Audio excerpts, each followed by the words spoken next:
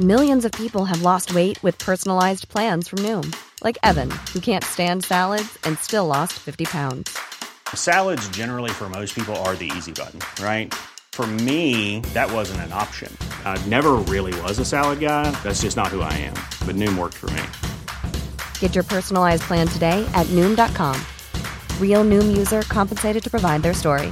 In 4 weeks, the typical Noom user can expect to lose 1 to 2 pounds per week. Individual results may vary. Everyone knows therapy is great for solving problems. But getting therapy has its own problems too. Like finding the right therapist, fitting into their schedule, and of course, the cost. Well, BetterHelp can solve those problems. It's totally online and built around your schedule. It's surprisingly affordable too. Connect with a credentialed therapist by phone, video, or online chat, all from the comfort of your home. Visit BetterHelp.com to learn more and save 10% on your first month. That's BetterHelp, H-E-L-P.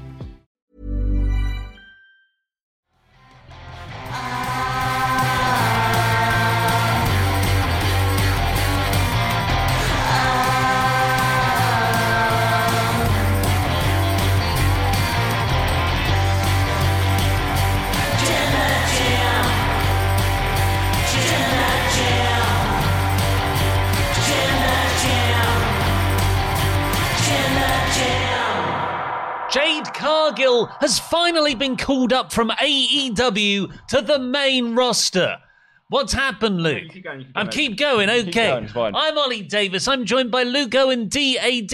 We're both very sleepy because this is our Royal Rumble review episode. We were up all late last night watching it with a raucous crowd. A very raucous crowd at the Long Arm Pub and Brewery in Shoreditch. It was very, very fun. Thank you so much to everybody who came out to spend the night with us. It was, as always, incredibly special. If you haven't already, if you're joining us remotely, please press the thumbs up button. Give us a subscribe.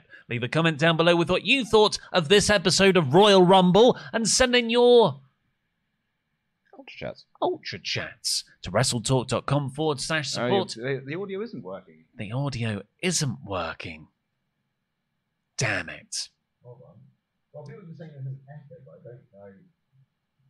Send in your to $5 and we'll read out every single one before the end of the show.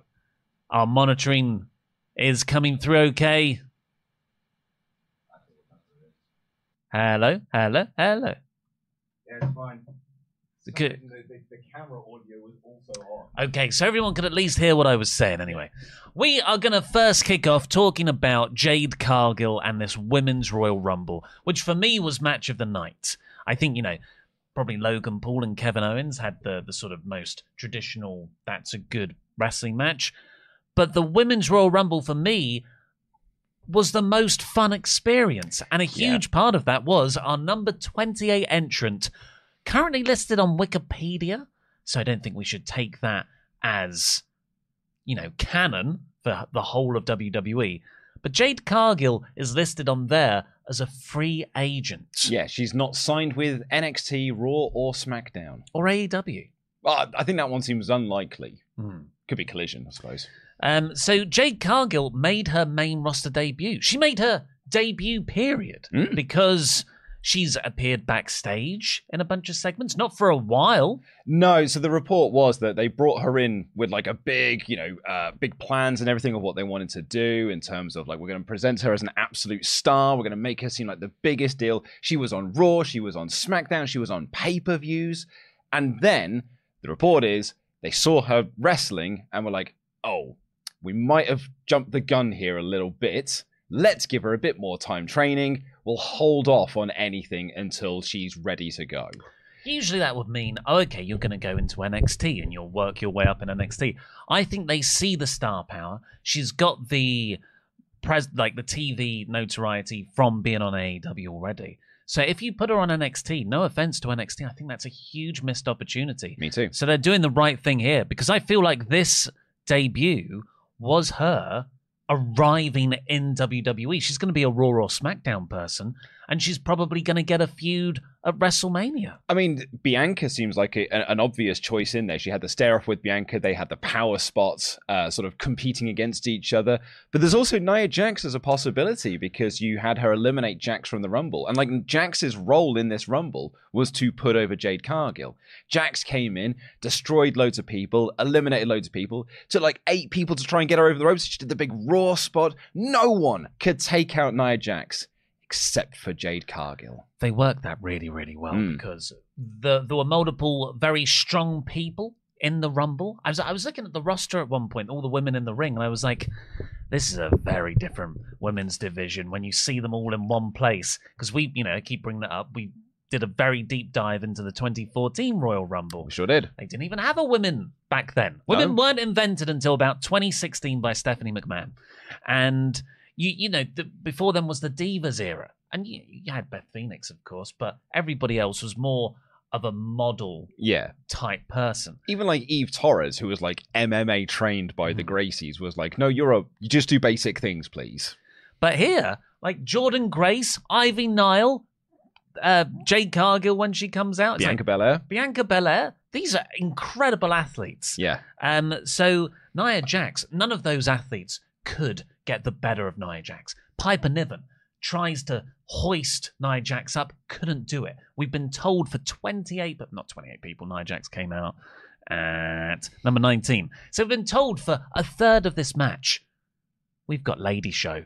Yeah. This is the big lady. Who could possibly take her over the top rope? And Jade Cargill comes in, stares down, first act of the match, just hoists her over her head like it's effortless. And then like she does a few things, eliminates her from the match. And they have this great moment, very good like camera work throughout the night. Particularly enjoyed one of the final moments of this match when after Bayley wins. And they had this shot of the final 4 entrants that got like taken out, just all sat there looking dumbfounded and annoyed that they got thrown out. It was a really clever shot. But that is an amazing moment where Jade Cargill eliminates Nia Jax, and she's there posing and flexing, and the camera just pans ever so slightly to the left to reveal that Becky Lynch is almost marking out because she's very thrilled to see that Nia Jax got eliminated so effortlessly as well. I love that moment. I was just waiting for then Becky Lynch to turn to Jade Cargill and her expression of glee that Nia's been thrown out to go to one of horror. Mm-hmm. Oh my God, who is this person? Well, you shouldn't do that because she should know who Jade Cargill is. Oh my God, Jade's here, and now I've got to face her in the rest of this match. They didn't quite do that, but they kept on putting her over and having the not a test of strength, but 2 competing displays of strength with Jade and Bianca Belair. Who was it? I think it was Tiffany Stratton and Liv Morgan. Both Bianca got Tiffany up, let's say, and Jade got Liv up. And they were just chucking these other women around. Jade Cargill, I'm just going through like who she eliminated in this match. And she eliminated Nia Jax. And I'm pretty sure she eliminated Becky Lynch as well. Well, what happened there is Becky Lynch found herself on the apron because of Jade Cargill. Yeah. Naomi runs towards Jade Cargill. Jade Cargill catches her and sort of throws her around, and that kicks Becky Lynch off the apron. Oh, right. Technically, Naomi eliminated her. That's what it says on Wikipedia as well. In spirit, it was Jade. And then Jade just yeeted. Is that the correct use? I mean, it's more correct than Jey Uso uses, yeah. She yeeted Naomi over the top as well. So, yeah, Jade really is responsible for Nia, Becky, and Naomi. Naomi, huge returning star at number 2. Becky, arguably the second biggest star on the roster in the women's division outside, underneath Rhea Ripley. And one of the favourites to win this match, her and Bayley. Yeah. And then Jade finds herself in the final 3. It's her, Liv Morgan, Bayley. Bayley's been in from number 3 position. She's the Iron Woman here. And Jade is fighting them both off. She's in the middle. It was a great tense ending. Yeah, I thought this was incredible presentation for Jade. I think Jade had been sort of like a firm favourite of surprise entrants. Like, if people were like, what are your predictions for surprise entrants? Jade was a name that came up quite a few times. And I'd said like, it's a perfect thing you do. You should go in there, eliminate a few people, and then have the spot where 9 people eliminate her. And you can put over, it took 9 people to eliminate Jade. But this was just a much better way of doing it. She went in there, she eliminated a bunch of people, and then she just lost fair and square. Like, it wasn't a case of, she took 9 people. No, she just got bested on the evening, but she looked like a total star coming out of it. Like, money presentation. I thought this was fantastic. Still took 2 women to get rid of her, Yeah. I would argue, at the end. And then, Bailey then pushed off Liv Morgan. Bailey wins. Well, hey, everyone's really happy. And me especially, I was so pleased to see Bailey win. This felt like it was a night because Cody won the men's rumble, and you had like the 2 heels win the other matches. So both of the rumbles were there to sort of like nice bit of fan service. Mm-hmm. You give the win to Bailey, who's like everyone loves Bailey. She carried the company on her back during the pandemic, and you give it to Cody Rhodes, who. I'm not going to say everyone, but I'd say the majority of people wanted to see Cody Rhodes win. So I thought it was I really liked the Women's Rumble. Yeah. I've seen, amazingly, like, when I was listening to some reviews and kind of looking some stuff online, it seems quite split in terms of what match people preferred. Because the women's match, we'll talk about the women's match sort of in general, as well as the Jade Cargill stuff. But it was sloppy. It was like... Craig on the Brian and Vinny show said it felt like every woman went in there with a punch card that said you have to do 1 botch if you want to get paid. And she everything that Maxine tried, she effed up. Everything that Nia tried, she effed up. And it was like everyone went in there and just kept effing up moves left, right, and center. Yeah, I really liked it when Maxine Dupree comes in and she goes for her. I think it was like a Hurricanrana, head scissors takedown. And she botched it. Yep. And then she stood up and she thought, all right, let's just do that again. Do that again. They do the exact same spot again. She botches it again. And then she goes, let's not do that again. Shoosh! And she just hits the taunt. It's like, get back that power. She press the directional vector button on the D-pad. Hoodaman! Like, so it was a bit botchy, a bit sloppy. But I thought the pacing of the women's match was so much better than the men's. I thought the men's match was so mid and kind of a bit meh, forgettable. Like, I'll probably never watch the men's match again. But I thought the women's one was really, really great. Well, I think the men's match has Andrade, Carmelo Hayes, and then 13 other people. Yeah. I guess you've got Jay and Jimmy Uso. That was fun to start off with. But you've got the first half of that match, because it's only Cody, Gunther, Punk, Drew. They were the only people going in who could win it, really. Them not coming out until the 15th spot onwards means the first half is nothing. But the Women's Rumble was, like you said, a lot more spread. I'll go through the whole match so you can see. Because I think it might be the greatest 1 through 5 opening of any Rumble ever. I think so as well. I actually am completely in agreement with you because you've got a good mix there of returns, surprises, actual like big names and fillers. Like it's a really good mix. I don't know if anyone had fillers. I know a lot of people had hair extensions. It's like a barber shop out there at one point. So Natalia's first out, of course she is. Breaking a record, I'd imagine. Number 2. Lights go off. I had my 3 count was that all the lights go off and then you just see the shoes before the music hits. They did more of the traditional entrance. It's Naomi. She's back. She was number 2. It was really, really sweet because she gets in the ring and everyone's going crazy for her. It's been 20 months, I worked out. And she gets a bit overcome. And then she was like, come on, let's do this. I also think, bearing in mind who then comes in at number 5, there was a moment where we were like, oh, it's amazing to see Naomi back in WWE. And I was even saying this on the live stream. I was like, she had a really good run in TNA. And one of the great things about that is that she did the business on the way out. She had a superb match with Jordan Grace at Hard to Kill. Then a really good follow-up match on Impact. Her farewell match. What a great final opponent for her in TNA. And now she goes back to WWE, having done the business. And then, we'll go on. Not finished with you. Bayley's number 3. She would go on to win it. So Bayley, that's what the men's Rumble needed. It needed one of those favorites early on to tell a consistent story throughout. Candice LeRae, cool. Yeah. Someone there. And then, number 5, TNA Knockouts champion Jordan Grace. When the sirens hit... Scott Steiner. Well, I mean, it's Scott Steiner, right? or Little Petey Pump. I was kind of dumbfounded. I was like, oh, we're debuting a new character maybe with like a siren entrance theme. And then I could almost feel like this ripple of recognition amongst the people behind us being like, it's like Jordan Grace's theme. And then it was Jordan Grace, TNA Knockouts champion Jordan Grace was in the Royal Rumble and was in it for a while as well. She was probably, like, obviously Jade Cargill had a lot of presence, but a bit sloppy, you know. I can look past that because I think she more than overcame that with just how she was presented. But Jordan Grace in this Rumble, her physique, her presentation, the actual wrestling, how she could just effortlessly power people. You know, like Bianca Belair feels like super heroic in WWE. Jordan Grace looked better and fresher than Belair did when Belair entered a few people later. So the report is that they do have a working relationship, WWE and TNA. WWE were apparently, like, last weekend, were calling around lots of other companies to just be like, hey, do you want to do some stuff for the Rumble? Like, bring some people in. You can get a guest spot in the Rumble. And TNA were the ones that said, yeah, okay, we'll do it. We'll send over Jordan Grace. So there is a working partnership, but there's no knowing of, like, what way it goes. Like, are WWE going to send any talent to TNA? Are TNA going to send any more talent? Is Jordan Grace going to come over and have a bit of a run in WWE? Or is this just a one-off cameo thing? It's just like hey, we're very friendly with one another, and we'll just send over. Like, if I ever ask, can we have footage from your libraries for documentaries? It's a new day, yes it is, because TNA's other highest ratings before their recent rebrand, which they've done very well with Hard to Kill's buy rate, was when they had the working relationship with AEW. And you've got Kenny Omega facing Rich Swann on episodes of TV. If they get the rub from WWE from this, and, you know, WWE just send a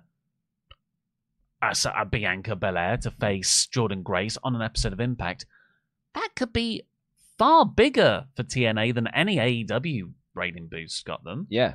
So, yeah, fingers crossed. I don't think it will happen. Like, I think if they're going to send someone across, it'll be some, like, NXT talent, perhaps. Yeah. But, yeah, I mean, they were referring to it, you know, putting over TNA quite hard on this. Did you see Triple H's comments on the post-show? When someone asked him, and he was like, look, I'm not going to say anything about, like, doors or anything like that, because I think that's very silly and stupid. It's windows. We've broken through the window. Petty asshole Triple H. Yeah, I just thought Jordan Grace. It's weird because when I think Jordan Grace, I think of like 2018 pre-bodybuilder Jordan Grace. Yes. So I'm always surprised at how insanely muscular she is when you see her. It was also impressive with that Jordan Grace thing as well. In there for nearly 20 minutes, 0 eliminations.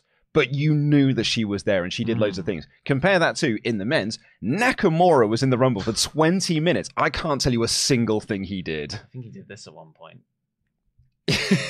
He might have said, come on, to someone. He did that to Cody. That was a good spot. So then we get Indy Hartwell, Asuka. She teams with Bayley. Yeah, Bayley, there was a weird thing where Bayley was like, this wasn't part of the plan. What was your plan then? And Asuka kept on like going to high five Bayley, Bayley going to high five Asuka, but then Asuka just like moves on to something else. But not in a like dickish way. She wasn't doing it on purpose. I mean, she was, but it was staged so well that it looked like it was accidental. Ivy Nile at number 8 to do some power spots. She did some stuff with Grace. Number 9, Katana Chance. This is where I've written, the women are so muscly. Number 10, Belair. She slightly trips doing a springboard into the ring, and then started doing some terrible strategy straight up to the second rope to start punching people. Yeah. And yes, she can backflip out of it when people tried to attack her. Keep your feet on the ground in a Rumble. On the ground, mate. Don't go anywhere near the top rope. We got Kairi Sane. So Damage Control members are all filling up now. They're taking control of the match. They get rid of Candice LeRae. Tegan Nox comes out. She has a bit of back and forth with Natalya. Natalya turns on her, but Nox throws her out instead. Then Bayley threw Nox out. Bayley got rid of a lot of people, 7 overall. Nia Jax got 8, though. Yeah. Kaden Carter, she did her dance on the way rather than running down to save her partner. It's the Jeff Hardy move. But then we had this crazy spot where Kairi Sane, I guess, got the closest this year, either match, got to a near elimination save spot. I still can't work out what happened here. She seemed to get glitched into the ring. Because it was on the LED apron board. Yeah. She became like she was getting sucked into the the pixels. Yeah, exactly. She sort of just glitched through it a little bit. She sort of clipped into the ring itself because she effectively just got stuck on the LED boards and like she was attached like by Velcro, and then just fell to the floor. Yeah. It looked like it was an accident, but clearly that's when she was supposed to be eliminated because Asuka was eliminated straight then after. Becky, by the way, keep doing this. Bailey, by the way, doing a lot of great saving Asuka, saving Sane, saving Asuka. MVP of damage control that no one else sees in the group. But she wasn't there enough to stop Asuka and Sane getting eliminated. The former tag champs, Katana and Chance, got rid of damage control there. Chelsea Green's out. That was fun because they teased her getting eliminated right away. I thought Chelsea Green's performance in this was brilliantly comedic. Particularly then when you had Piper Niven coming, she was next, and you had Nia Jax come in at number 19. And essentially Piper Niven and Nia Jax had a match that Chelsea Green kept getting accidentally involved in. So she just kept like getting squished in the corner between them or squished in the middle of the ring with them. And she did brilliant, wonderful comedy. It's like Weekend at Bernie's. Yeah. Just a ragdolling around. It was so funny. We got Xylee at 16, Zelina Vega at 17. I don't know what her cosplay was referencing. Overwatch, I believe. Overwatch. Which someone, it's fine for me not to know, but someone could have clued in Michael Cole. He essentially does the what a maneuver thing. Yeah. Look at this outfit. What a cosplay. Maxine Dupree at 18 botched the first move, the second, and the third. I've written in my notes. I think Michael Cole said she was like vastly improved Maxine Dupree or like most improved Maxine Dupree or something like that. He gave her like this nickname and she just bollocksed everything she tried. Bless her heart. But don't worry, Maxine. Even you look good compared to number 19, Nia Jax. Who also bollocksed everything. Nia Jax was screwing up body slams. You're Nia Jax. This is what you do. I'm genuinely a big fan of Nia Jax. Even I cannot look past the sheer botchiness of this performance. It was remarkable. Yeah, she botched a body slam of Piper onto Green. I'm like, what's wrong with the way you're moving? You're dropping everyone on their hips. Yep. You can't lift anyone in one fluid motion over your head. Later on, when it gets to the Jade Cargill thing, it feels like Nia's just like, deal with me. Dead weight. When Jade gets Nia up, and Jade, because she's so strong, manages to muscle up a falling Nia Jax that she's losing purchase of over the top rope. Yeah. It was insane. I don't know what was up with Jax. Shotzi comes out. I saw John Gracie was watching this. Oh, yeah. And he posted on X at this point. Please call it Twitter. At the when the tank comes out, he just goes, I don't know who I was rooting for before, but now I'm rooting for the person in the tank. Becky Lynch at number 21. She gets rid of Chelsea Green in the best way possible. Chelsea Green is like hanging by one arm. Becky looks at it, just removes all of her fingers and buffs her head off. So good. Alba Fire next, then Shayna Baszler. Nia botches everything with Shayna Baszler. I don't think it's Shayna's fault. There was a fun moment on the stream where at one point I said to Dan Layton, oh no, Becky Lynch's hair's come all asunder. Like, she had a really good sort of like her ponytail was up and everything. She had a really good hairdo, but it's all come asunder. It's all over the place now. It's all fallen apart. I was looking at Alba Fire. They were dressed the same and had the same haircut. And after a while, I was like, I'm thinking of the wrong. Oh, no, that's not Bailey. No, that's Kaylee Ray right there. I am being genuine about this next spot. This might be my favorite moment of the night. Yeah. Valhalla comes out at number 24. She's walking down to the ring. And then R-Truth just slowly jogs past her. And there's like R-Truth's old comedy buffoon of... I'm just stupid, big smiley face. I'm going to get a ladder. Yeah. That irritated me, if I'm honest. Truth running out this time. He's running out and he's like, wait a sec, what's Valhalla doing there? Like, I cannot get over how great his performance is here. And he gets down to the ring and he just says to one of the referees, where are all the guys? He gets in the ring. Still like, sure, okay, something's gonna figure itself out here. He gets in the ring. Nia Jax is standing opposite him. And he's like, oh no, this isn't making any sense. Well, they've got prior in Royal Rumbles together. Yeah. I likened it in my review of, when you just you're not really thinking, you confidently walk into the toilets, burst through the door, you're in the ladies. That is what happened to R-Truth here. I thought he was brilliant. It was great. Nia eliminated him. Of course, Nia got all these eliminations to build herself for Nia Jax. No? Jade Cargill. It's my dream. A Nia Jax versus Nia Jax match. For Rhea Ripley, of course. Valhalla still allowed in, but because of all the commotion, she got chucked out. Adam Pearce was quite good here as well. Michin is in next. Naomi's been in for 48 minutes at this point. Zoe Stark next. Vega gets lobbed out and Alba Fire. Roxanne Perez. Nia botched catching Shayna's jumping armbar in this, and then really uglily just lobs Shayna over the top rope. Yeah. Ugh. Powerbomb Shotzi over the top rope as well. I'm Shotzi. I'm like, oh God, please. Praying on the way down. Catch me. Yeah. Then we got Jade, which was awesome, and she got rid of Nia. Tiffany Stratton out at number 29, reprises that Becky feud. I thought Stratton looked great. And sets up stuff with Roxanne Perez down in NXT if Stratton's not getting it. But honestly, and I've said this multiple times on this podcast, but Stratton's ready for that main roster call-up. Like, she is just main roster ready. Doesn't need to be toiling her time down in NXT. She did this swanton off the top rope until everyone's standing up to catch her, and it just looks beautiful. She's Lady Breaker, isn't she? Yeah. She's ready. Yeah. Then we got number 30, and everyone was like, Sasha Banks. Like, oh, but it could be. And then it was Liv Morgan, and everyone was like, oh yeah, I guess, yeah. I said this in the live reaction. I was like, I mean, this is good. She's returning from injury. And she was arrested. Oh, I forgot about that. yeah. So this is like a big bit of news. This is like a genuine big return for WWE. Returning from injury, returning from arrest. She was the runner-up in last year's Rumble.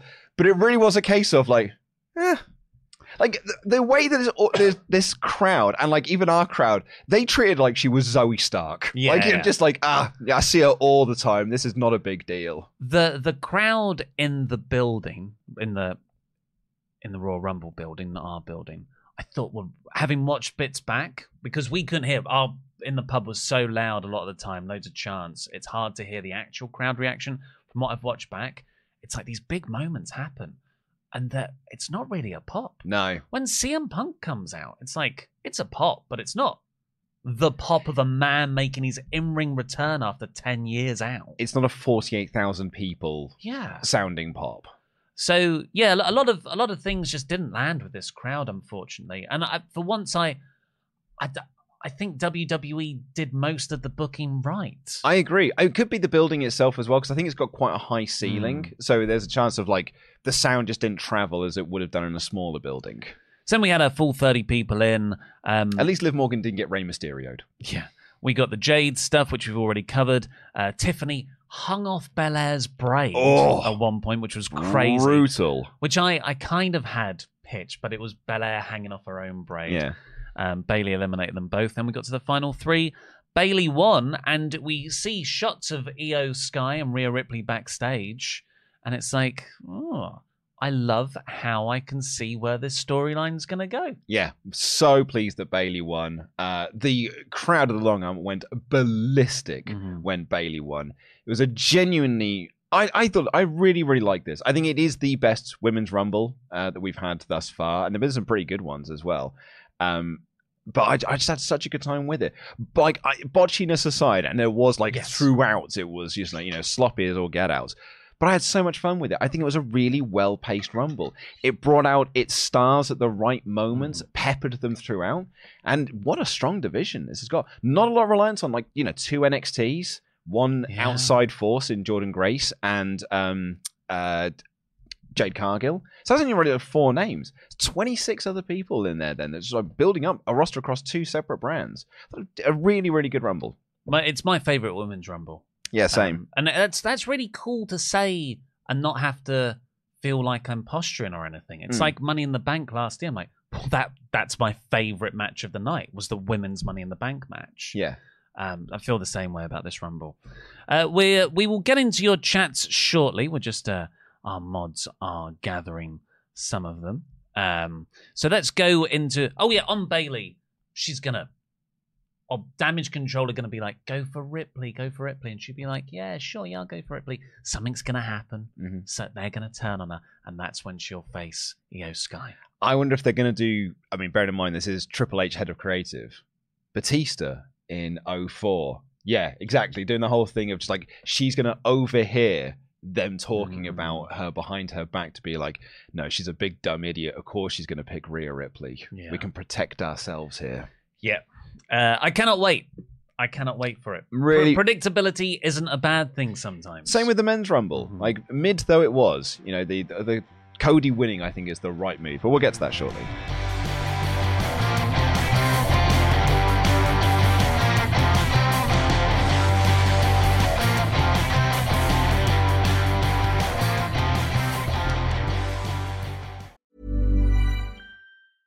Cool fact, a crocodile can't stick out its tongue. Also, you can get health insurance for a month or just under a year in some states. United Healthcare short-term insurance plans, underwritten by Golden Rule Insurance Company, offer flexible, budget-friendly coverage for you. Learn more at uh1.com. Hi, I'm Daniel, founder of Pretty Litter. Did you know cats tend to hide symptoms of sickness and pain? I learned this the hard way after losing my cat, Gingy. So I created Pretty Litter, a health monitoring litter that helps detect early signs of illness by changing colors, saving you money and potentially your cat's life. Pretty Litter is veterinarian developed, and it's the easiest way to keep tabs on your fur baby's health right at home. Go to prettylitter.com and use code ACAST for 20% off your first order and a free cat toy. Terms and conditions apply. See site for details. Burrow's furniture is built for the way you live.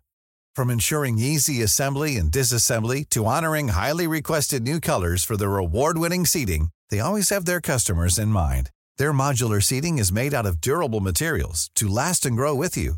And with Burrow, you always get fast, free shipping. Get up to 60% off during Burrow's Memorial Day sale at burrow.com/ACAST. That's burrow.com/ACAST. burrow.com/ACAST. Hiring for your small business? If you're not looking for professionals on LinkedIn, you're looking in the wrong place. That's like looking for your car keys in a fish tank. LinkedIn helps you hire professionals you can't find anywhere else, even those who aren't actively searching for a new job but might be open to the perfect role. In a given month, over 70% of LinkedIn users don't even visit other leading job sites. So start looking in the right place. With LinkedIn, you can hire professionals like a professional. Post your free job on linkedin.com/people today.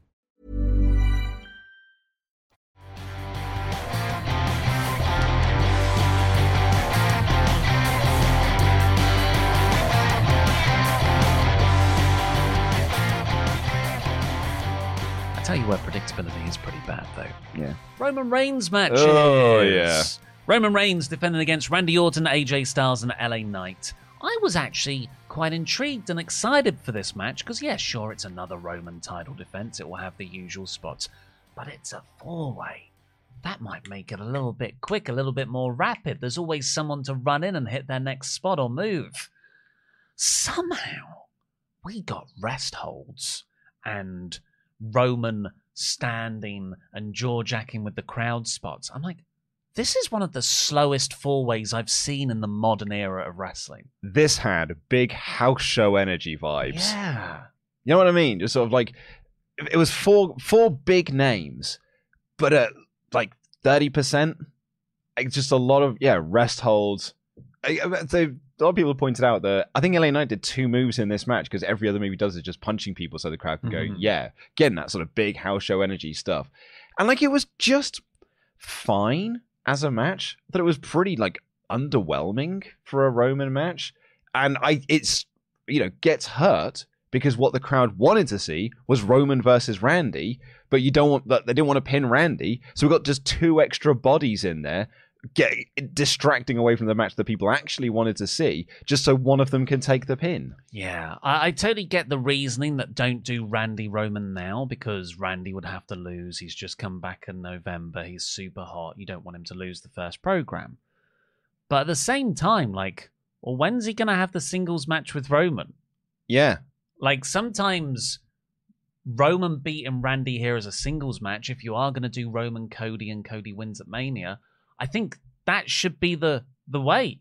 Yeah. Randy, you've got the legacy history there. You can tie into that story. Randy's like, I couldn't beat him. I mean, yeah, this was a mistake in booking, and a mistake in booking this 4-way, and then a mistake of booking this kind of match, because it's so obviously a filler match. You then have to over-deliver with some really good action. And they did. They did not put on something that needed to jump over a very low bar. And it did not help in the fact that it had every finish to a Roman Reigns title match that you've ever seen. Oh, this one didn't, though. It had every midpoint of a Roman Reigns match. But in terms of the babyface runs wild, in this case, Randy Orton hits his RKO on AJ Styles, hits the RKO on LA Knight. Roman goes to hit the spear. Randy hits the RKO on him, has the visual pin. But you'll never guess what happened. A hooded figure shows up at ringside and pulls the referee out of the ring and takes off the hood to reveal it. Of course it's Solo. Why was Solo in disguise? Yeah, at this point, I'm not going to confuse him for Logan Paul's mate. Jeff in a white tee. Jeff in a white tee. But that was like sort of the middle of the match then, I think, because then AJ Styles gets a chair. Solo goes through the barricade. AJ Styles is running wild with a chair. And then Roman is fighting LA Knight. AJ's on the apron. He goes up for the phenomenal forearm. Roman pushes LA Knight into the ropes. That sends AJ coming down off the springboard. Roman spears him. 1, 2, 3. And someone next to me in the watch party just said, oh, well, at least Roman won clean. I was like, no, he didn't win clean. Randy won the match. He had the visual pin. So I was very underwhelmed with this match, and that's not what Roman's title reign needs right now. I want Roman's title reign to be hot going into Mania, not this past its sell-by date in July. Yeah. Oh, yeah. I mean, this it's not felt special, this title reign, since SummerSlam. Like, I think that was probably at its peak, and even then that SummerSlam match, I think, did some damage to it because you just put Jimmy back in the bloodline. The other thing I think this match did that hurt the show, and I'm going to credit Tempest for this because he's the one who pointed it out. You had 2 less names for the Rumble. Like two big names on the SmackDown side of things. So really the biggest name on the SmackDown side of things in the men's Rumble was like Austin Theory. Like it was just like maybe Bobby Lashley, I suppose, but he kind of feels like he's in this mid-card feud with Karrion Kross. So they felt like SmackDown had no stars in the Rumble, which is why it felt so much like a Raw match. That's a really good point. And LA Knight in the Rumble, that would have got the crowd alive because they certainly like to say yeah. I think it's a mistake on quite a few levels, this match, unfortunately. Logan Paul took on Kevin Owens, defending his US title afterwards. This, however, was exactly what I thought it would be and still overperformed. Yeah, I agree. This is really, really good. So it's just a very simple story. Logan Paul is, annoyingly talented, and he kind of, he's had an easy path through life, is the story I kind of invented in my head. Whereas Kevin Owens, he's a scrapper. He's a hustler. He's also got an injured hand. So Logan can easily work over the hand. Logan Paul was punching the hand of Kevin Owens. He was using his hand to hurt Kevin Owens' hand. I can't find a note, but there was one bit where it really felt like, oh, here we go. Logan Paul did this, that, when he comes off the ropes and he brings his leg up and he does the splits leg drop. Yeah. And then he makes the pin. It was a really cocky pin. Like, look at me, I'm so naturally gifted. And then Kevin Owens kicked out and then just slapped him across the face. I thought, in one moment, what a wonderful encapsulation of both men's characters and the conflict between them. Yeah. And at the start, Logan went to shake KO's hand. Logan Paul. Yeah. Fan of Ring of Honor from 2010. Just look at that code of honor, man. It's mad impressive that Logan Paul, because I think this is like his 9th match. Like, that is nuts at how just good he is at this. And I thought he was really, really great in this match. And they had I thought a really good finish to this as well. I really liked the finish of this because you had Jeff who in the white tee. Jeff in a white tee. Use his full name. Yeah, well, I believe, is that his name? Jeff in a white tee? Yeah, I don't know. Or Jeff in the white tee? In a white tee. Anna Whitey. No, not Anna White. But Jeff in a white tee hops the barricade, and Austin Theory and Grayson Waller, the trio of pricks, just like coming together. And in the kerfuffle of all of this, they hand Logan Paul the brass knucks. Jeff in a white tee, by the way, is also the person who gave the brass knucks, or got the brass knucks involved, that allowed Logan to win the title in the first place off Rey Mysterio. So the cavalcade of knobs get sort of, chartered to the back. Title of your sex. The brass knucks remain there. Logan Paul goes to hit Kevin Owens with the brass knucks, but Owens stops that, and he uses the brass knucks himself. So Kevin Owens has done his own power of the punch. This whole match has been built around his hand, and he's then used his hand to knock out Logan Paul. He gets the pin. The ref counts 1. The ref counts 2. But as he's going to count the 3, he just points at the brass knucks on Owens' hand, and he calls for a DQ. And the way they framed this, the way they filmed this, the way that it just slightly zoomed in on the knucks to show what the referee was looking at, I thought was brilliantly done. Yeah. I bought it because I wasn't watching the referee. Yeah. I was watching Logan's shoulders, and Logan did not kick out on that when that 3 would have been made. And I was like, they're changing the title. I legit got worked and bought into KO winning. Same here. And then to have the rug pulled out from underneath my feet was exhilarating to be worked like that. I really like it as a finish. And it protects KO. It still gets over Logan. And Logan, although he, lucked his way to a DQ retention here and was going to try and cheat himself anyway, he went through a war. There is an element of respect on what he did physically. His chest was all sort of reddened up. He was bleeding from the nose. He looked oddly pale. Like, he puts a shift in these matches. Yeah. And just from a character thing, I love that KO wasn't a good enough cheater. Yeah. Because someone said it in the live chat. Regal would have pocketed those knucks. Yeah, absolutely would have done. So Thrown away. KO's a brawler. Yeah. Like, he's just going to fight with you. And he just doesn't think about that part. Just dove into the pin, just went in there, not thinking to get caught, and he did get caught. I thought it was a really creative finish. I thought the interference and everything was so good. It actually annoyed me even more they had the Solo Sikoa interference, because he basically did more or less the same finish in both matches with sort of like the visual pin and this and the other. And I think it ruined the solo thing even more. By the way, I know we've sort of moved on from this, but I think they've dropped the ball hugely with Solo Sikoa since that John Cena squash. Oh my God, yeah, just beating him on TV. It just doesn't feel, like this guy squashed John Cena like a few months ago, and he's just a body. And he wasn't not even the Rumble, just an interference henchman. Like, he's just Bebop and Rocksteady for Roman. I think it's a real shame. Because Triple H is a smart booker, even though Logan Paul, the heel, retained via DQ in this finish, Kevin Owens put him through a table afterwards. Hey! It's a way to get the crowd to cheer you.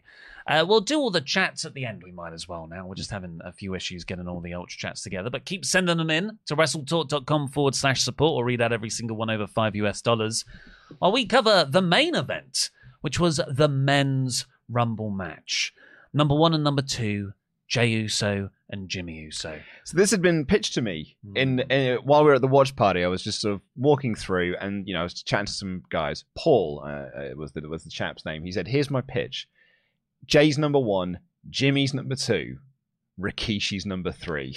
Brilliant. And I was like, I really enjoyed Jimmy and Jay at number 1 and 2. I was like, the addition of Rikishi is great in all of this. And then, Jimmy and Jay were number 1 and number 2. Rikishi was not number 3, unfortunately. Imagine if he comes out and he's like, "You kids, stop fighting." And they're like, "Well, no, you stop fighting. You listen to me. I'm your dad." And he hands them both a pair of shades. I was going to say, you did it too cool. What a way to undermine such a beautifully told story over years and years. Dance time. Yeah, I like the two of them starting together.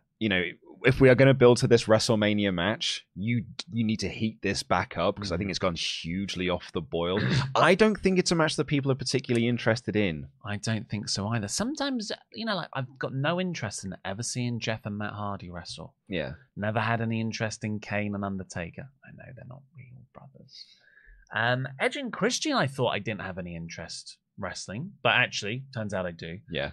Dudley's, there's some tag teams I just don't want to see wrestle each other. I don't want to see Road Dogg have a match with Billy Gunn. Yeah, But yeah, and Jimmy and Jay is one of those. Like, I'm not that arsed on them having a match at WrestleMania. But Philadelphia is where WrestleMania is. City of brotherly love. Yeah. It's very poetically apt. Sure does. So they're 1 and 2. Jimmy has this long-running shtick while he's going through any heel that comes out, because Grayson Waller's number 3. That is a letdown if you're looking for a rotation, by the way. And I'm a big fan of Grayson Waller, actually, but, But Grayson Waller is, I think, going to be quite indicative of this Rumble itself, of just how mid-card a lot of this Rumble. Uh-huh. It's not 2022 in terms of mid-card rubbishness, but there's a lot of this Rumble that is filled with nothing. Mm-hmm. Guys in there for a long time, doing nothing, and then just being thrown out. Yeah, because it's not just the star power and the overuse of mid-carders. It's also the spots and the creativity of when people come in and interact with each other just seem to be a bit lacking compared to the top-tier Rumbles. I think history will look back at this Rumble and think the women were the main events. Mm. Now we did 2019. Everyone thinks that Becky Lynch's Rumble's the main event of that show, but it's not. It's the men's one's the main event. I don't know. I think Punk and Cody will be something that lives in everyone's minds, mostly because it went on too long. And what they'll probably say is what I'm going to say later on, which is like, it was a poor version of last year's. Yeah. So Grayson Waller's in. So Jimmy, every heel that comes in that starts to seemingly work with him, he goes for a little high five. And every single one of them just goes, nah, it's all right. Yeah, I mean, this is the other thing with the Jimmy J thing, is that, it's supposed to be this sort of, and like Jimmy comes out and it's a serious blood feud between Jimmy and Jay. The second that he's not doing stuff with Jay, he's goofy Jimmy Uso. He's so good at goofy Jimmy Uso. He's great at it. It's really funny, but what is your character? Mm-hmm. Are you this guy that turned your back on your brother and broke up one of the greatest tag teams in WWE history? The guy who left the Bloodline, the first one of you to leave the Bloodline, only to go crawling back to it? Or are you R-Truth but on SmackDown? Like, which one are you? Yeah. So I was just looking for my favorite Jimmy spot. Ivar comes in number 19. It looks like they're going to work together. Jimmy goes for the handshake. Ivar just chops him down instead. Jimmy lands on the floor and just punches the floor in frustration. Like, why doesn't anyone like me? It was so well done. So we get Andrade at number 4. I'm like, oh wow, this has a similar momentum as the start of the Women's Rumble. Yeah, I kind of forgot about Andrade. Well, yes, because he got in and didn't, 23 minutes, 0 eliminations. A guy in there a long time didn't do a great deal. Like, he had a moment with Santos Escobar, which I thought was pretty good, but like really it was just a case of Andrade is back, and it's AEW presentation Andrade as well, because he came with the mask and everything. But not as under the El Idolo name, just back to being Andrade. I more meant that I forgot Andrade was a potential surprise. Oh, I see. But I totally agree. When he came in, I was like, oh my God, Triple H is booking, Andrade's here. He wasn't happy with what he was doing in AEW, so which is having to lose. So surely he's going to get a really good presentation here. And I was like, this is a bit underwhelming. With your, like you said, 20 minutes of nothing. Yeah. And then he's just pretty unceremoniously eliminated. Yeah. If I was Andrade, I'd look at how I was booked in that Rumble and be a bit worried at the new bet I just made. Mm-hmm. Because I don't think this company sees him as where he thinks he is at either, especially without Charlotte Flair. Possibly, yeah. Unless, of course, he's going to start a big feud with Bronson Reed. Ooh. Carmelo Hayes then comes out at number 5. That was, he got the biggest pop, I think. Probably more than Andrade. And he worked really well, I thought, throughout the whole time. Really good. Then we hit the mid-card stretch. It is, yeah. It's pretty much from 6 until 15 when Cody comes out. Yeah, so we've got Nakamura, Santos Escobar, Karrion Kross, Dominic Mysterio, Carlito at number 10, not Ty Dillinger. Come on, just give the guy a call. Bobby Lashley at 11, AOP and Karrion Kross sort of dragged him out. Ludwig Kaiser at 12, Austin Theory at 13, Finn Balor at 14. And it's just like, a lot of those guys I really like. Like Ludwig Kaiser, I'm really into at the moment. But it was just guy after guy who I know won't win and who didn't do anything creative. That's it. That's exactly it, right? Like, it's just, these are just bodies to be in the ring, which is weird as well, because like all of the hype going into this Rumble, and this is the hype that I've certainly felt as well.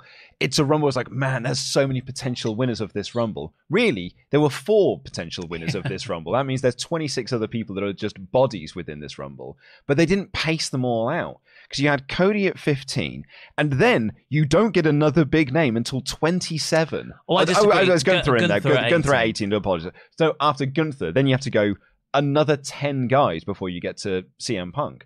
That's the pacing side of this. You had Cody and Gunther so close to each other. I kind of wish they had gone with the fan pitch of having Cody and Gunther as 1 and 2. Oh, yeah. Or I would have actually preferred Cody at 1, Gunther at 30.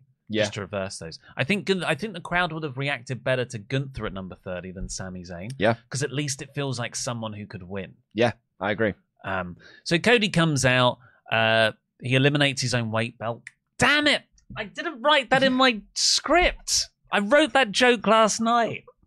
It's a good joke as well. I was really happy when I wrote, he takes it off, he throws it over the top rope. Also, Cody Rhodes, coming in at number 15, gets his full entrance, the full AR graphic up and everything, pyro going round. And I turned to the guy next to me, I was like, well, he's winning. It wasn't just that, was it? It was so many times they put over. Wow. Only 3 people in history have won it back-to-back years. I've been saying on the podcast, they've been hammering this home so much that he's either doing it or he's for sure not doing it, because they're hammering it home so much. As it turns out, it was the former, because they're looking to set new records in this new era of WWE. But yeah, when Cody came out, it was fairly obvious that he was winning this thing.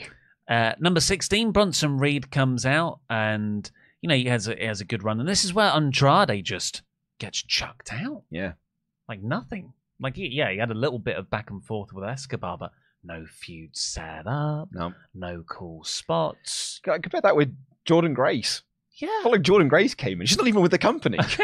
she started 5. I've seen people in the live chat fantasy booking what you can do with Jordan Grace. I haven't seen anyone fantasy booking what you can do with Andrade. Yeah.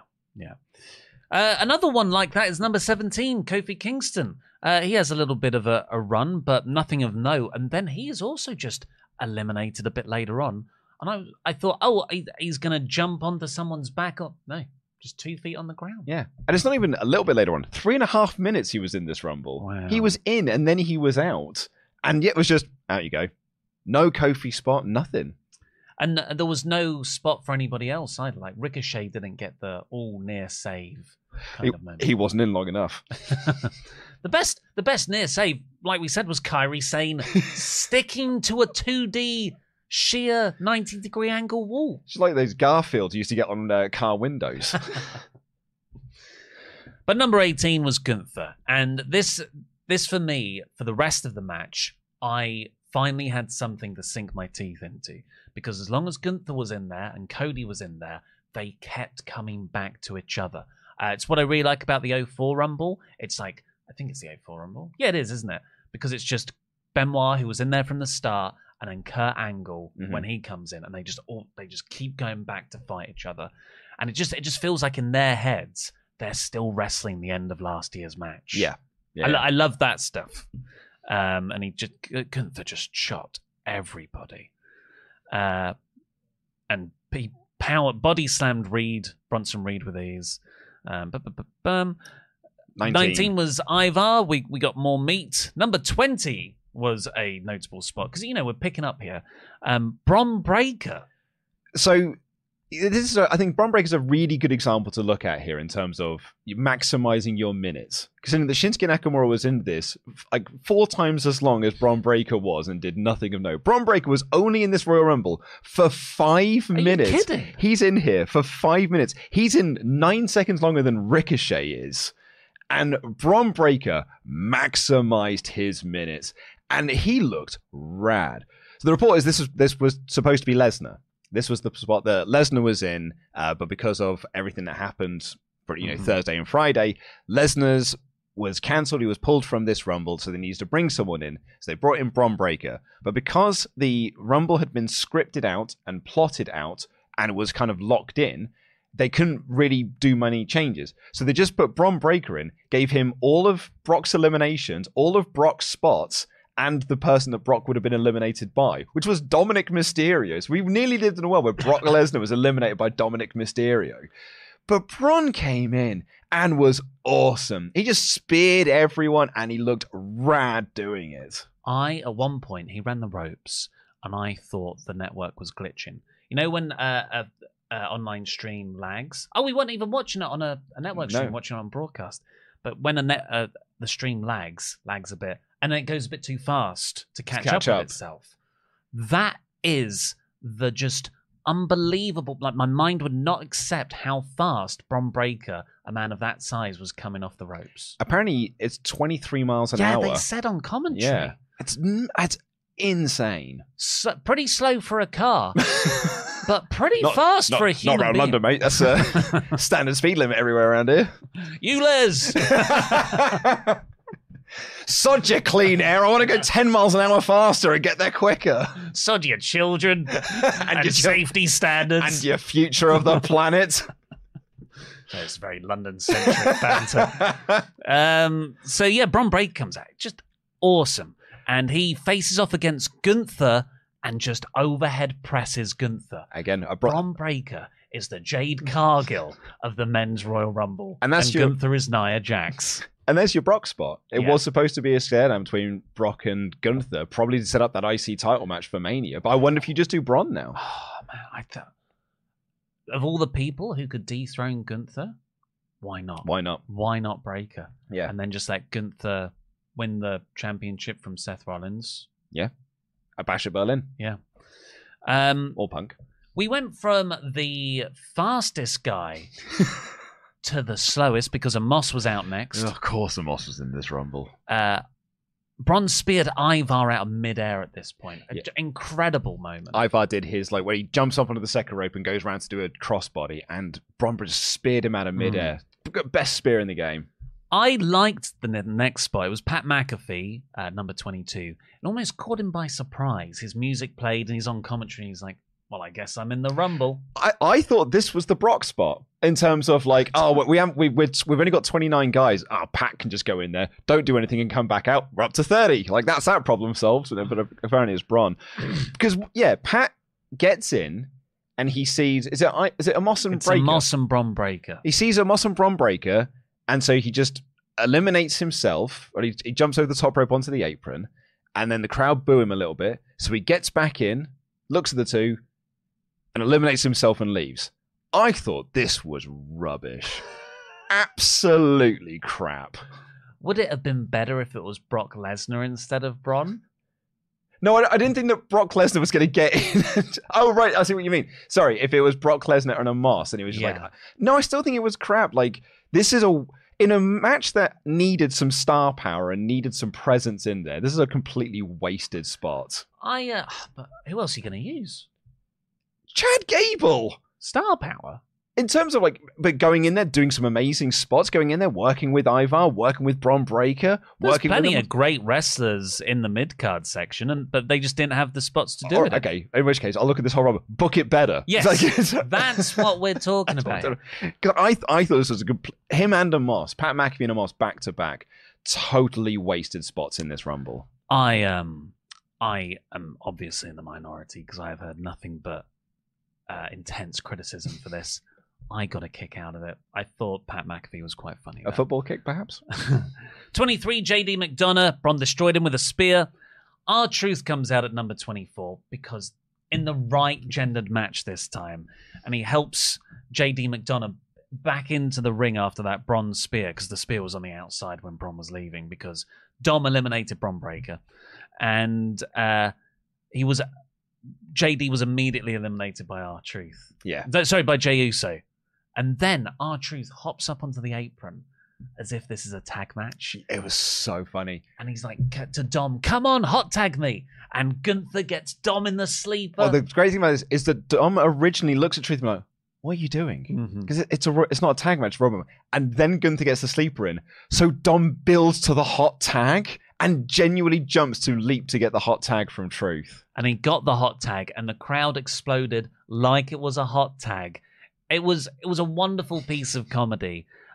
Triple H's sense of humor in this premium live event, I think, was on point. Yeah. Because sometimes he doesn't share the same humor. It goes a bit weird, but I thought all the goofy spots were very, very good. I saw the comedy segments he did in 1999. I do think that my comedy differs from his. I rewatched Katie Vick last week.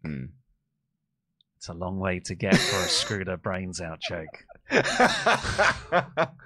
5 minutes long. R-Truth ran wild. The Miz comes out at number 25. You get some fun, awesome Truth moments. Damian Priest at number 26 just chucks Truth out. He's had enough of it. He's had enough of his shenanigans. I've written here, if he won the Rumble, would he ever properly cash that in? Probably forgot he had it. Number 27, here we go. It's my boy. It's CM Punk. Lucky number 27. And they cut to a camera shot. Presumably, when they set it up, it showed everyone in the grand scope of this stadium. But people had stood up now, and you could only see people's faces going,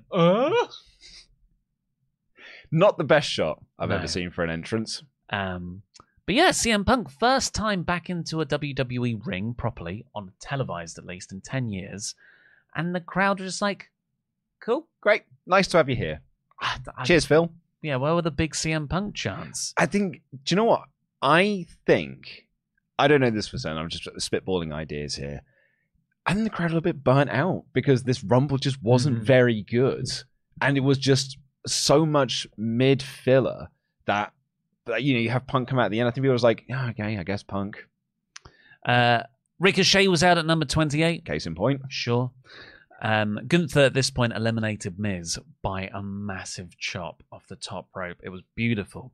29, Drew McIntyre. Gunther eliminates Jey Uso at this point. At number 30, I'm like, well, it's probably Sami Zayn, but I've been saying all day, look, if WWE and Endeavor and TKO wanted to push certain news stories down the news cycle, having The Rock come out at number 30 and win would be a pretty good way to do it.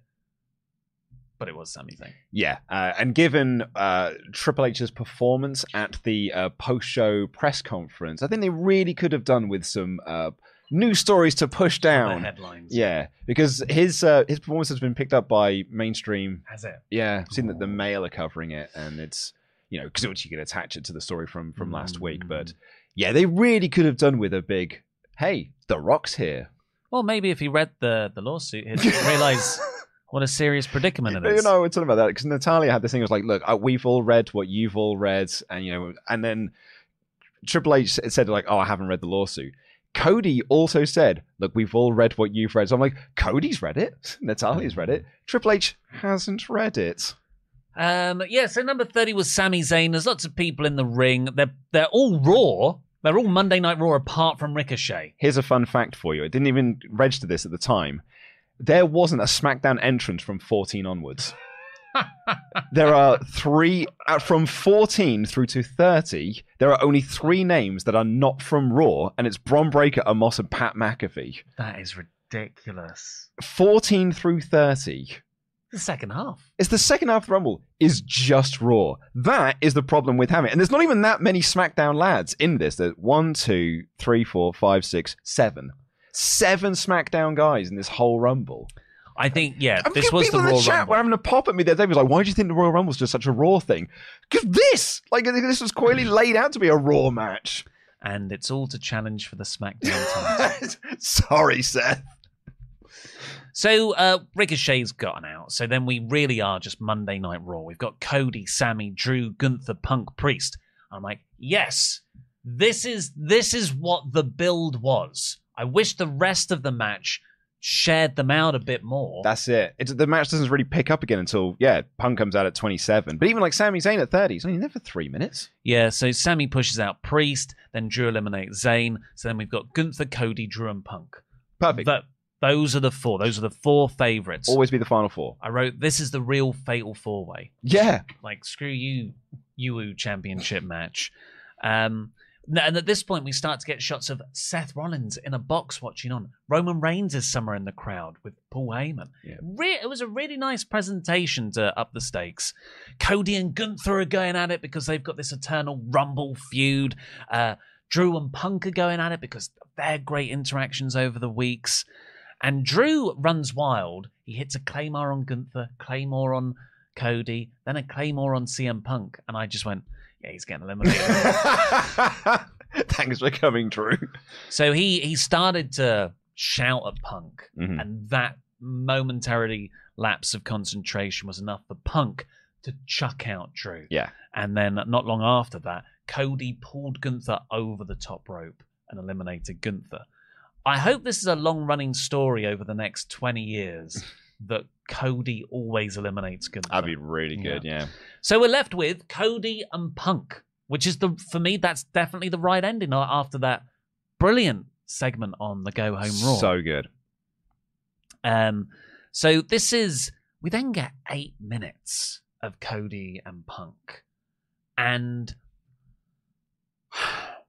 the crowd weren't hot for this. Not like nowhere near the level of last year with Cody and Gunther. And I also, and this is coming from a Punk guy, he wasn't at his best. He was a bit botchy McBotchersome. Yeah. Well, that's fairly, that's... Yeah, that's actually pretty stat. That's 2011 CM Punk's a bit like that. It's like, Nia Jax just comes in, like, Botch is just part of who she is. That's Phil. Yeah. But then also, he did look like noticeably fatigued. Yeah. And he came in at 27. Well, the reports when he had the 13-minute match with Dominic Mysterio on the house shows, he was completely gassed out. Early doors in that as well. Which was mostly house show gesturing and stuff. Gesturing and stalling for time, but he was gassed out doing that. So it's unsurprising.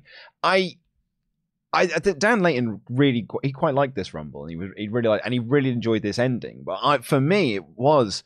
I thought it was just a poor man's version of last year's with Cody and Gunther. And I love Punk, and I think that Punk's going to do great stuff in WWE. I think they're going to do the triple threat at Mania now. I'm kind of set on that, of doing Drew, Punk, and Seth for the title. But yeah, I thought this was fine. I just thought it was okay. I'm just surprised by it, because on paper going in, probably exactly what I would have said to do. Yeah, absolutely. But it just didn't feel like it clicked when we got down to the final two. It did in points. Cody did the bionic elbow for his dad. And that's when Punk, to me, started to transition into more of a heel role. He started to point at the WrestleMania sign, and then he clued up, oh, that's making the crowd actually wake up a bit and they'll boo me.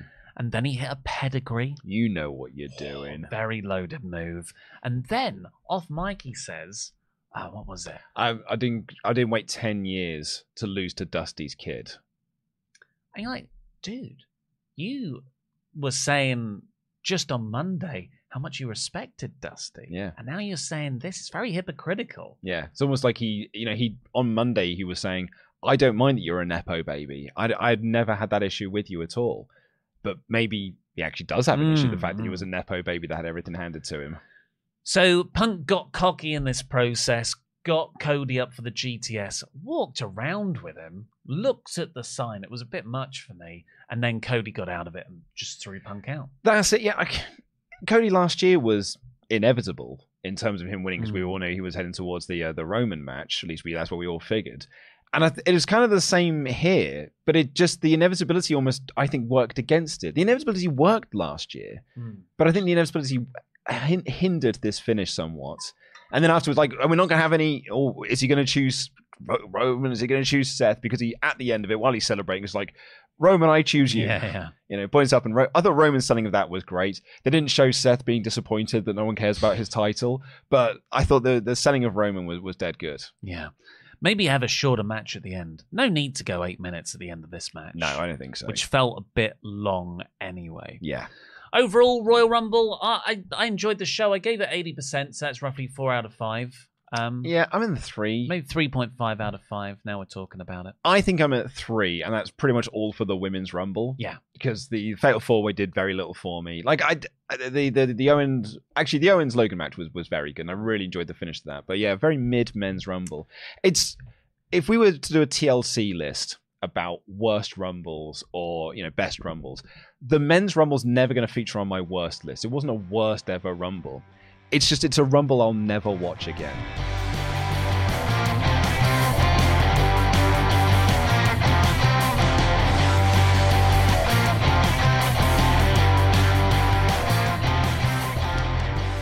Let's get over to our remaining...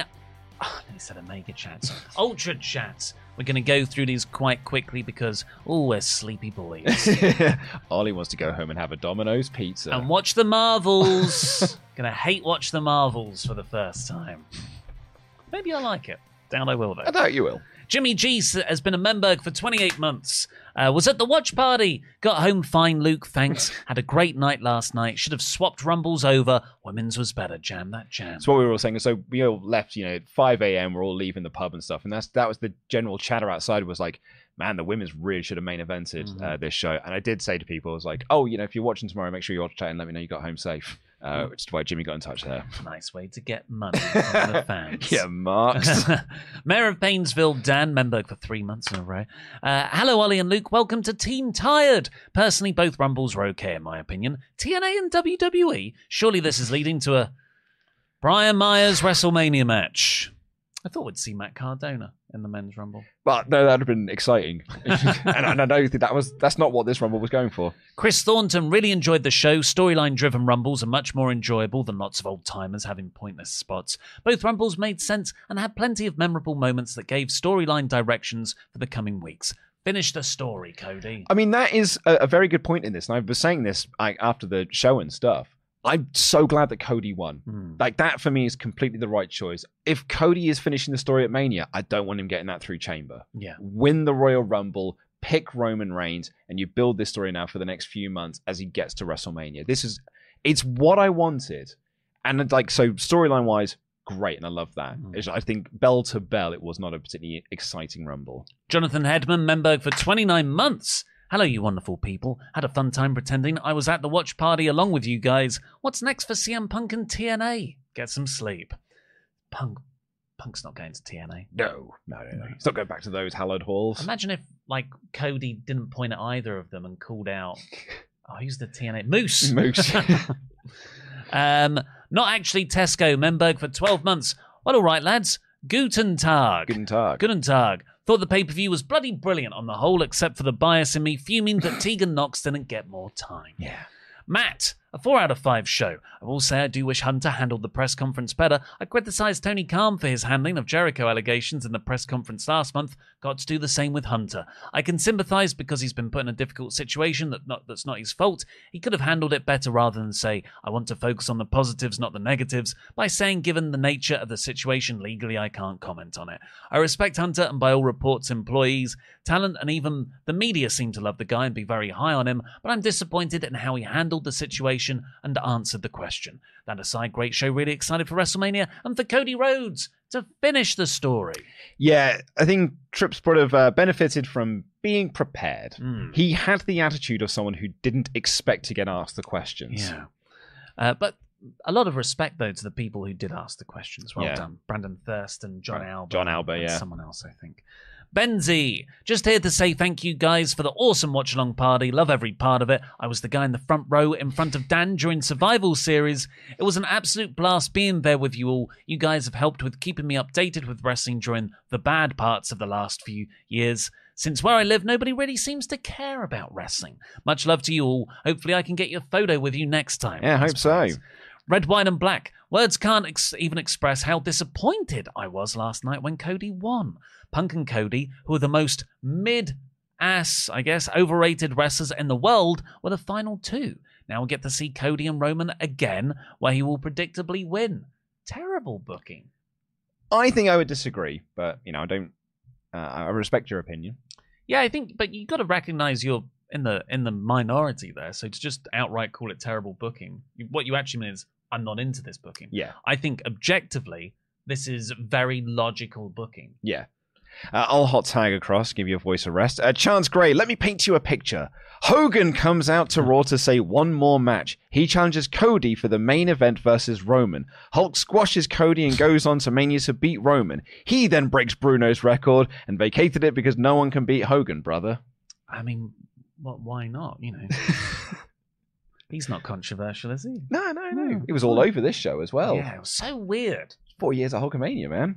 Ket, I thought 2/3 of the Women's Rumble match was such a bore, but the final 20 minutes was great. Glad Bayley and Cody won. Cody better finish that story. I can't take another year of Roman being champion. I mean, what's interesting on that one there is that, you don't want to pin Randy this early. Well, you're not doing it at Chamber because, Roman's not going to Chamber, which means if Cody does finish the story, then you're just not going to do Roman and Randy. Yeah, but you could have Cody versus Roman. That's a good match. Cody versus Roman. Oh, Cody versus Randy. Sorry. Yeah. Roman Dietrich. Hey, guys. 3 things to say. Firstly, on Sad's request from 2 Fridays ago, the ch in my name is pronounced like the hissing sound at the top of the throat, so you don't have to call out the S. Gonna miss Sat saying my name with his big voice. Second, thank you guys for the live broadcast. This wake up for work and the last 4 were on it. You made my day and energized me. Third, this pay-per-view was perfect. Cargill was awesome. The right people won the Rumbles and Knight wasn't pinned. Wonderful evening. Those Knight fans. Yeah. Plasmapedia has been a member for 21 months in a row. Said, I thought the Rumble was great this year, but a step down from last year because I was there. I think Cody won because they're not sure about Seth. Yeah, Brock, Rock, Seth's injury. Who knows how many moving parts there were this week. Yeah. Change things. Miles Strong, thank you for an awesome night, guys. Hopefully I'll see you at Elimination Chamber. Boop was at the show. The pops in person were wild, but I keep hearing people say that we weren't that loud. So I wonder if there was something that didn't play nice with the building acoustics or bad sound crew. Also, that Roman match sucked. Psychic here says, Jade Cargill can snap my neck in half and I'd say thank you. In all seriousness, no, I love this show. Probably Roman's best match since Mania. Whoa, that's big. Yeah, because he had the tag match at Money in the Bank, which was way better. Yeah. Yeah, he wasn't at Backlash, was he? But Money in the Bank. Money in the Bank. The 2 tag matches he had, in fact. The one with Owens and Zayn was better as well. Yeah. I mean, I don't think he's had a good match since Money in the Bank. And the Usos match? But that was the Money in the Bank. That was the... Oh, right, sorry. Because then it's SummerSlam, which I didn't think was very good, and the LA Knight match, which was quite boring. We haven't finished Psychic's thing here. Really big fan of faking out with the interference instead of booking it as the ending again. I've been watching wrestling since the year Daniel Bryan won at Mania, and I've never been more excited for the company's future, even more so without Vince. Thank you for your coverage of WWE all this time. Stephen Costa has been a member for 20 months in a row. Says, hi guys, did I leave my voice at the pub? I lost it sometime last night. Anyway, what a night for the Women's Rumble. Thanks for last night, guys. Jam that jam. Lovely to see you, Stephen.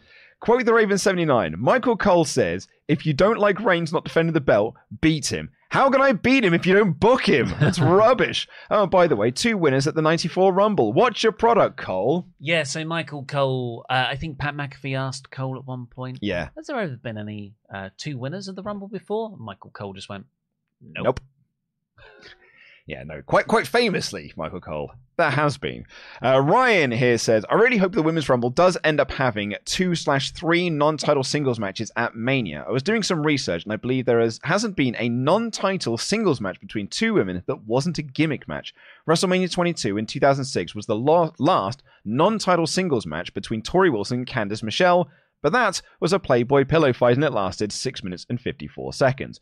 More attention should be given to these amazing women who proved last night that they are insanely talented. A title should never define whether they should or not. A title should never define whether they should get their own feud going into Mania. Some of the best feuds ever existed going into Mania have been without a title. Let's hope that women get more attention going into this one. Well, I think a Jade Cargill versus Bianca Belair does not need a title. Nope, absolutely not. Joe Nero West said, I have some complaints, fellas. Cody shouldn't have won the Rumble. I'm just not a fan of back-to-back Rumbles, especially to build the same match at Mania. If they must do Cody Roman again, Find another way. Should have been Punk win and choose Seth's belt. 2. If you have a Raw guy, he's avoided Seth's belt all year, chasing the SmackDown belt. That's what it is. You have a Raw guy avoiding Seth's belt all year, chasing the SmackDown belt. I'm not a fan. Love Cody, not the story. Want more positivity? Loved our truth. Yeah. Loved Jade's debut. Bayley winning. Usos at 1 and 2. Naomi's return. Kyrie on the apron. I was there live. Okay. Was it clear how she held on then? Steven here says, Cody is on fire. He's more over than he was this time last year. Roman winning last year was the right call. Jay and Cody benefited. Yes, Roman is stale, but I still think it was the right call. It feels like it might have been. Yeah. Miles here said, hey guys, saw the review and wanted to say the crowd noise was louder in the arena than it came through on camera. Biggest pops were for Truth, Cody, and Punk. I mean, that just answers your thing, because you thought the reaction for Punk was fairly muted. Evan Reich said, I wasn't sure if Cody was going to win because of The Rock's head of the table promo.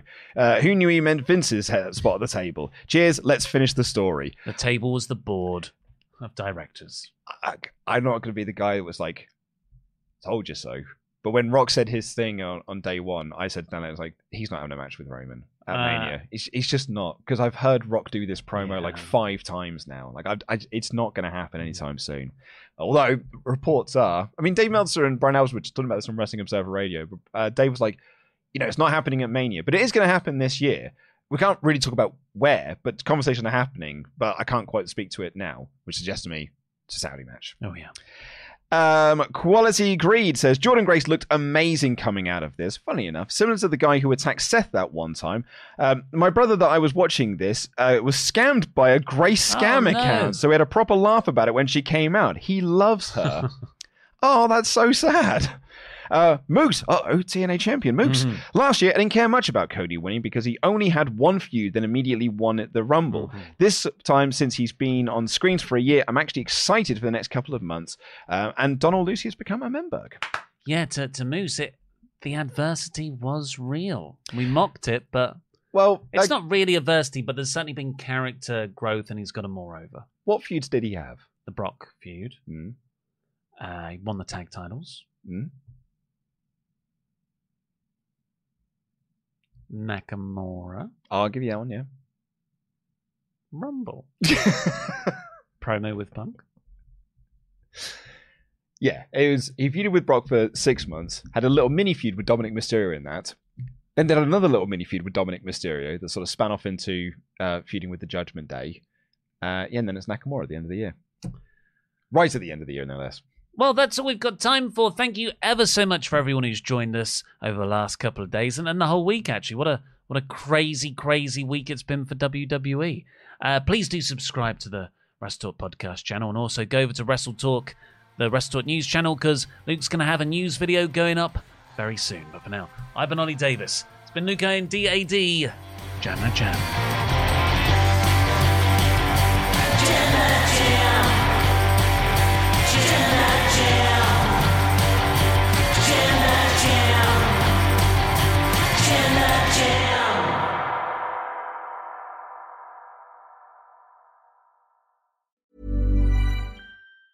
Hi, I'm Daniel, founder of Pretty Litter. Did you know cats tend to hide symptoms of sickness and pain? I learned this the hard way after losing my cat, Gingy. So I created Pretty Litter, a health monitoring litter that helps detect early signs of illness by changing colors, saving you money and potentially your cat's life. Pretty Litter is veterinarian developed, and it's the easiest way to keep tabs on your fur baby's health right at home. Go to prettylitter.com and use code ACAST for 20% off your first order and a free cat toy. Terms and conditions apply. See site for details. Hi, I'm Daniel, founder of Pretty Litter. Cats and cat owners deserve better than any old-fashioned litter. That's why I teamed up with scientists and veterinarians to create Pretty Litter. Its innovative crystal formula has superior odor control and weighs up to 80% less than clay litter. Pretty Litter even monitors health by changing colors to help detect early signs of potential illness. It's the world's smartest kitty litter. Go to prettylitter.com and use code ACAST for 20% off your first order and a free cat toy. Terms and conditions apply. See site for details. Hey, it's Paige DeSorbo from Giggly Squad. High quality fashion without the price tag. Say hello to Quince. I'm snagging high-end essentials like cozy cashmere sweaters, sleek leather jackets, fine jewelry, and so much more. With Quince being 50 to 80% less than similar brands. And they partner with factories that prioritize safe, ethical, and responsible manufacturing. I love that. Luxury quality within reach. Go to quince.com/style to get free shipping and 365-day returns on your next order.